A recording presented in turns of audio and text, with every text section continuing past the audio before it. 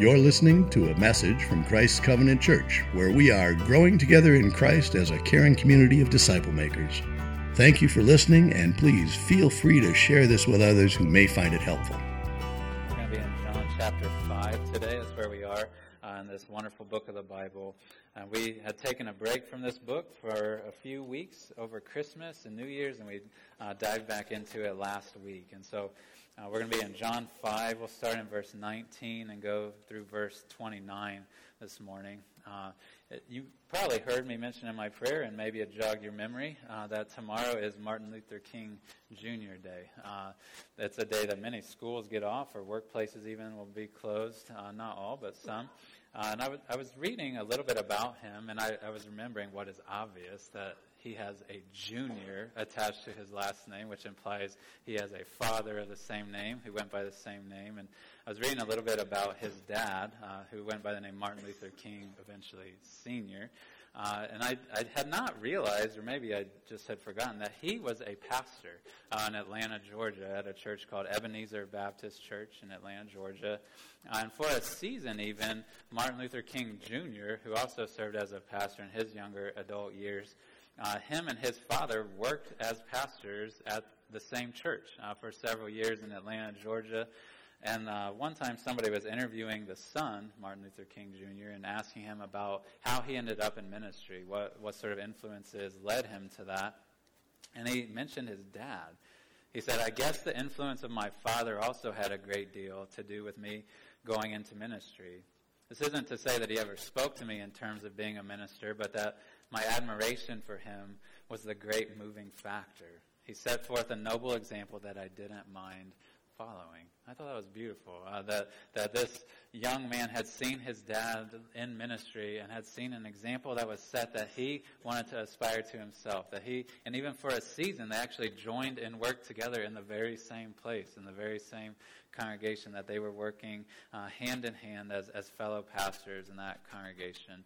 And it made me think in this text as well, the phrase, like father, like son. That was a real example of that, where there was a father who lived a certain way and his son ended up doing very much the same, doing very similar things. And we use that phrase for all sorts of things. Sometimes we say it based on how a son looks like his dad. Maybe there's certain facial features or eye colors or height or weight, things like that, that will make us think of their father. Sometimes it's how they speak, what even their voice sounds like. Sometimes it's mannerisms that they have or phrases they use, things like that. But we often will see sons that are much like their fathers. So we say, like father, like son. And I was thinking of that phrase and even of the kings, because this passage we're going to read from today is really going to be Jesus speaking about his relationship with God the Father. He's going to refer to himself as the Son over and over and over in this passage, almost talking in third person. But he's going to talk about himself as the Son, and he's going to talk about the Father, his heavenly Father, and how they work together, that their relationship as father and son and their closeness, their resemblance, their unity is going to far surpass what we would ever see in any human, merely human father-son relationship, whether it's the king's or yours. Their connectedness and their unity, their work together as father and son is going to blow anybody else's out of the water. And we're going to get to hear Jesus himself, which is awesome, describe this, talk about their work as father and son. And so we're going to read this together here in just a minute. We're just going to read the whole thing, 19 to 29. But if you weren't here last Sunday, maybe you've been on break or we're out of town or sick, I wanted to let you know what immediately happened right before this so we can have our context set. What happened before this in chapter 5 is Jesus had come into the city of Jerusalem during a feast time. So it was really crowded in the city at that point in time. And he, on a Sabbath day, on purpose, on a Saturday, had gone to this pool that was known to have healing powers, or at least believed to. And he had picked out one man from that crowd who had not been able to walk for almost 4 decades. And he spoke a word, and in a moment gave that man the ability to have strength back in his legs and to get up and walk. And he told him, "Get up, pick up your mat, and walk." And he did. It was a miraculous thing. But what we saw happen at the end of our story last week is that the Jewish leaders in Jerusalem come to this guy, and all they see in this scenario is this guy carrying his mat on the Sabbath. And they got really mad about it and questioned him, "Why are you doing this?" And he diverted their attention to Jesus, the one who told him to do it. And so now they get mad at Jesus. And why are you telling people to do this stuff on the Sabbath? We have law from God against these type of things. And we saw right at the end of last week that Jesus was starting to defend himself against these accusations. He had said in verse 17, my Father is working even on Sabbath days.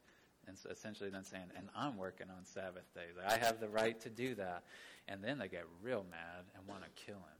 That's where we ended last week. And this week we're going to pick up, and he's going to defend himself even more. He's going to elaborate more on why he has the right to do this, why he can work on the Sabbath, why he can heal whomever he wants, however he wants on the Sabbath day. And it's going to have everything to do with his relationship with God the Father. And their connectedness is what's going to give him the authority to do these things. And so I'm going to read this, 19 to 29 of John chapter 5.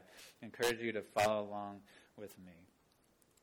John recorded this for us. And note when you hear the word the Son, this is Jesus talking about himself.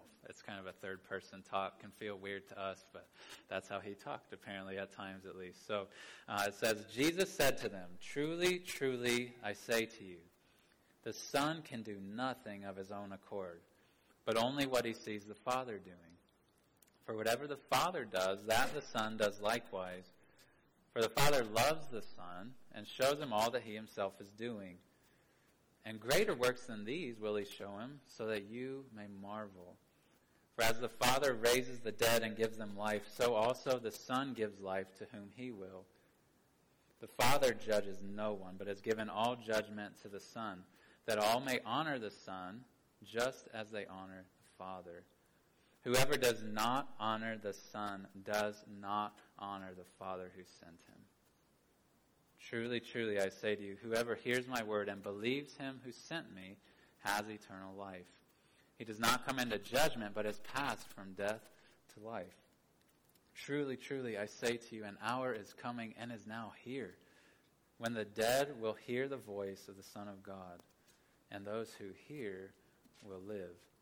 For as the Father has life in himself, so he has granted the Son also to have life in himself. And he has given him authority to execute judgment, because he is the Son of Man. Do not marvel at this, for an hour is coming when all who are in the tombs will hear his voice and come out. Those who have done good to the resurrection of life, and those who have done evil to the resurrection of judgment. There is much that could be said from this passage. I feel sort of overwhelmed trying to unpack all this stuff, to be honest, this week. And this is really the deep end of the theology pool, you'll hear me say sometimes, where Jesus is talking about the relationships of God the Father and God the Son. Some of this is hard to wrap our minds around, but in some ways what is going on in this text is really simple, too. It's not that hard to understand. I would point you for a quick summary statement of this passage, if you hear nothing else, to the very end of verse 23. That would be how I would understand the core point of what Jesus is saying and doing, even by describing these things, where he says this to these authorities. He says, whoever does not honor the Son does not honor the Father who sent him. Whoever does not honor the Son does not honor the Father who sent him. Jesus is wanting these people, and he would want us to know today that his relationship, him and the Heavenly Father, are so intertwined, are so united in their relationship and their work, that to relate to one in a certain way is to relate to the other in that way. To receive the one is to receive the other.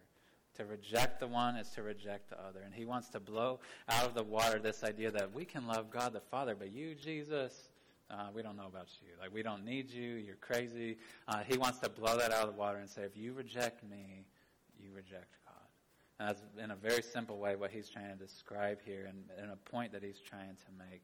And that's what I would want the main point of this sermon to be today, is that you cannot, every single one of you cannot honor the Father without honoring the Son.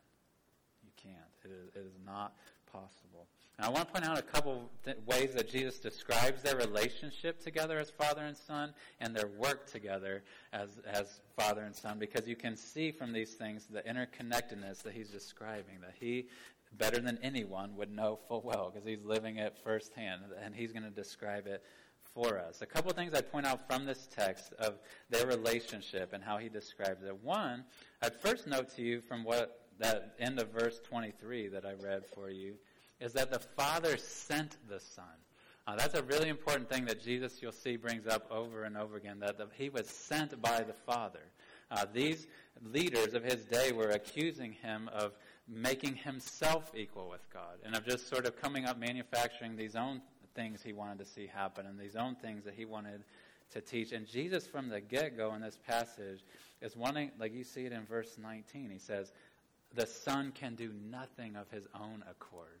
He only does what he sees the Father doing. And he's wanting them to know, guys, I'm not just making this stuff up. I'm not just creating this stuff out of thin air and doing stuff that works and that gathers a following. I was sent here by the Heavenly Father, the God you claim to love and worship. He sent me into this world to teach and to heal and to change people. He sent me. And you see him describe in this passage and other passages this idea that he is submitting to God the Father, that he is doing what he is told, that he's not just coming up with these ideas on his own, but he's seeing things that the Father is doing, and he's saying, now I'm doing them on his behalf.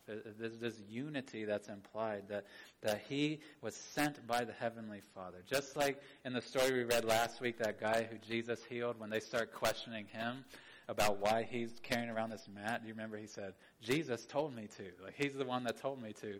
Jesus is kind of doing the same thing here. Now, when they ask him, why are you saying these things? Why are you teaching these things, Jesus? He's essentially saying, because the Father told me to. I was sent by him to do these things. And you guys say you love him. I was sent by him. And he's wanting them to know that he's not just on an island doing his own thing, making up his own ideas, but he's sent by the Father. Another thing you see that describes their relationship, their unity, that shows how close they are, is in verse 20. You see that not only did the Father send the Son, but he says the Father loves the Son. The Father loves the Son. That is a beautiful thing that we maybe just assume and we could read right past, but to remember, Jesus is saying the Father loves me.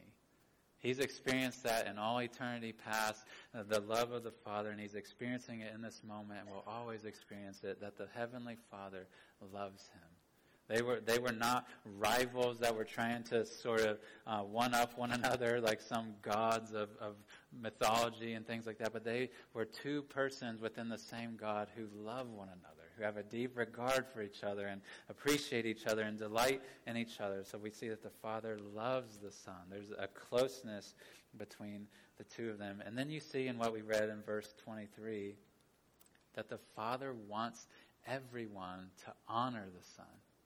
It's not just that he sent him so he could get all the glory as the Father up in heaven, but he wants every human being to honor the Son. You see that at the start of verse 23, that all may honor the Son.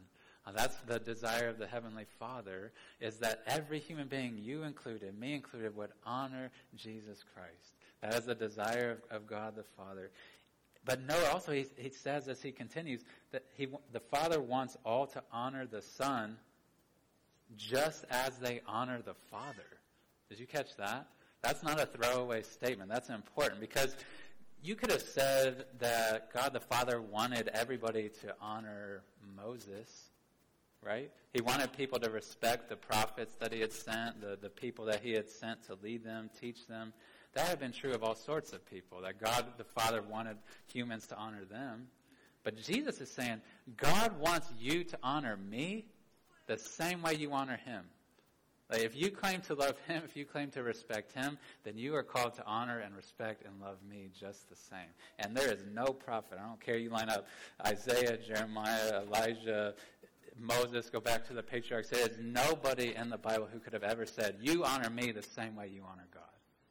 But Jesus is saying that. Like, if you think you honor him, you better honor me just the same. That is a bold, big thing to say, that God wants you to honor me the same way that you honor him. And so Jesus is placing himself above every other human leader, every other, even these guys themselves, these Jewish leaders of his day. He's saying, I deserve way more honor than you guys. And you all are called to respect me, to honor me, to obey me, because I'm united with the Father. And Jesus is making some very, very bold statements about how close that he is with the Father. But you also see, it's not just this relationship that they have together, like of love and respect and honor, but you also see Jesus talking in this context about the work that they do together. That some of you, I will not claim any relatives like this, but some of you probably have relatives. You would say, I love them, but you cannot imagine working with them. Can you imagine some people like that? Just based on your personality, like, that would not work. That would not go well. We would fight. We would argue. We would have totally different goals. We could not work together. There's all sorts of family relationships we have like that. But Jesus, as he's describing his relationship with the Heavenly Father, talks very much in terms of the work that they do together. That they share in this work. The things that they're doing are united. It's not just this affection that they have, but it's this work that they are even doing together. You saw that back in verse 17 where he had said, my Father is working until now and I'm working. So he's talking about we work, like we do things together. He's been doing it, I'm doing it. And then he talks about in the early verses of our text today how Jesus does only what he sees the Father doing. And he says that whatever the Father does, that the Son does likewise. And he talks about how in verse 20, the Father, I don't even know what this is fascinating to imagine what this would have been like for Jesus. But he says that the Father is showing him all that he's doing. I don't know what that means or what that was like, but Jesus somehow was being shown by God the Father everything that the Father was up to. All the work that God the Father was doing in and around him in society and in the world, he's seeing all of it. And he says, that's the only thing that I do. Like, I see all the things he's up to, and that's all I do. It's not like I mix some of his plan with some of my plan. He shows me what he's up to, and I do it with him. I work with him. I make it happen. I teach the things that I'm told to teach, and I heal the people I'm told to heal on the days I'm told to heal. Like, he's saying that we work together. There's no division in our work. He shows me everything he's doing, and I do it. And this would have been in a day and age where it would have been the norm for a father's trade to get passed to the son, right? Jesus was a carpenter's son, and so Joseph had known carpentry, and as the son of Joseph, Jesus had learned to be a carpenter. And it's sort of like that there's a heavenly Father who's doing all of his work in the world, and he's showing Jesus how to do this work as well. And Jesus is following suit. He is doing the work of the Father in the world. But it's not exactly like that, because we should never picture Jesus just like some little kid who's kind of, the dad has this big project he's working on, and he can imagine all what he's building, and he says, hey, Jesus, go get me a hammer or give me a nail or whatever. And the kid's just like, okay, I'll go get it, and has no idea what in the world the big picture is. He just is kind of a little task runner. That's not what Jesus is. He is far more than that. He sees God the Father and all the big plan that he's doing, and he is an integral part now as a human being, as a man, to bring it about. He knows full well what they're doing, and he's full on with God the Father and working to bring it about. And their trade, if Joseph's was carpentry, woodworking, the trade, so to speak, if we could speak that plainly, which is probably not healthy, that the father and son would do together was giving life. That's how I would describe it from this text. You see that come up a couple of times, that the Old Testament would speak of God being the one who could give life.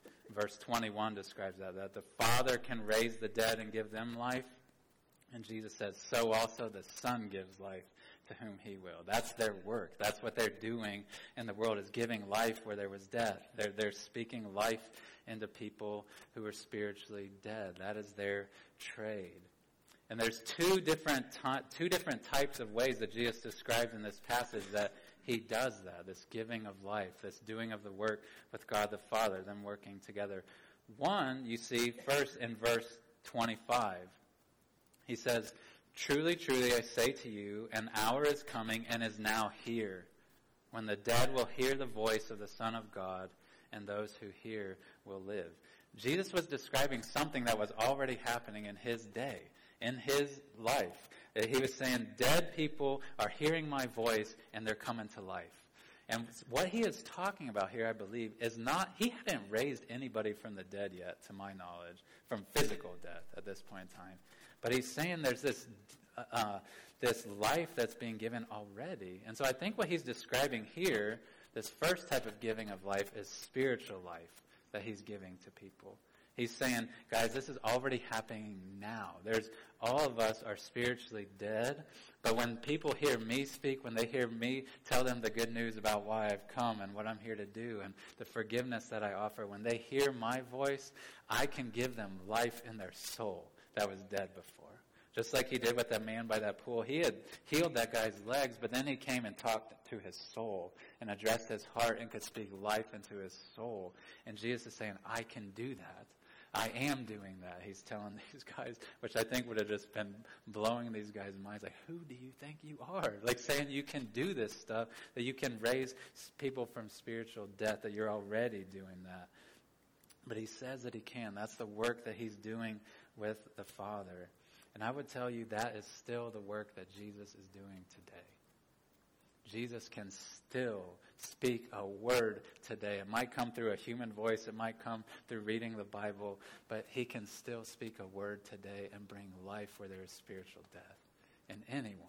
He can do it from heaven. That's where he is now. He has even far more authority now, I think, given to him than he had here. And he can speak life into a person's soul. He could speak life into your soul right now.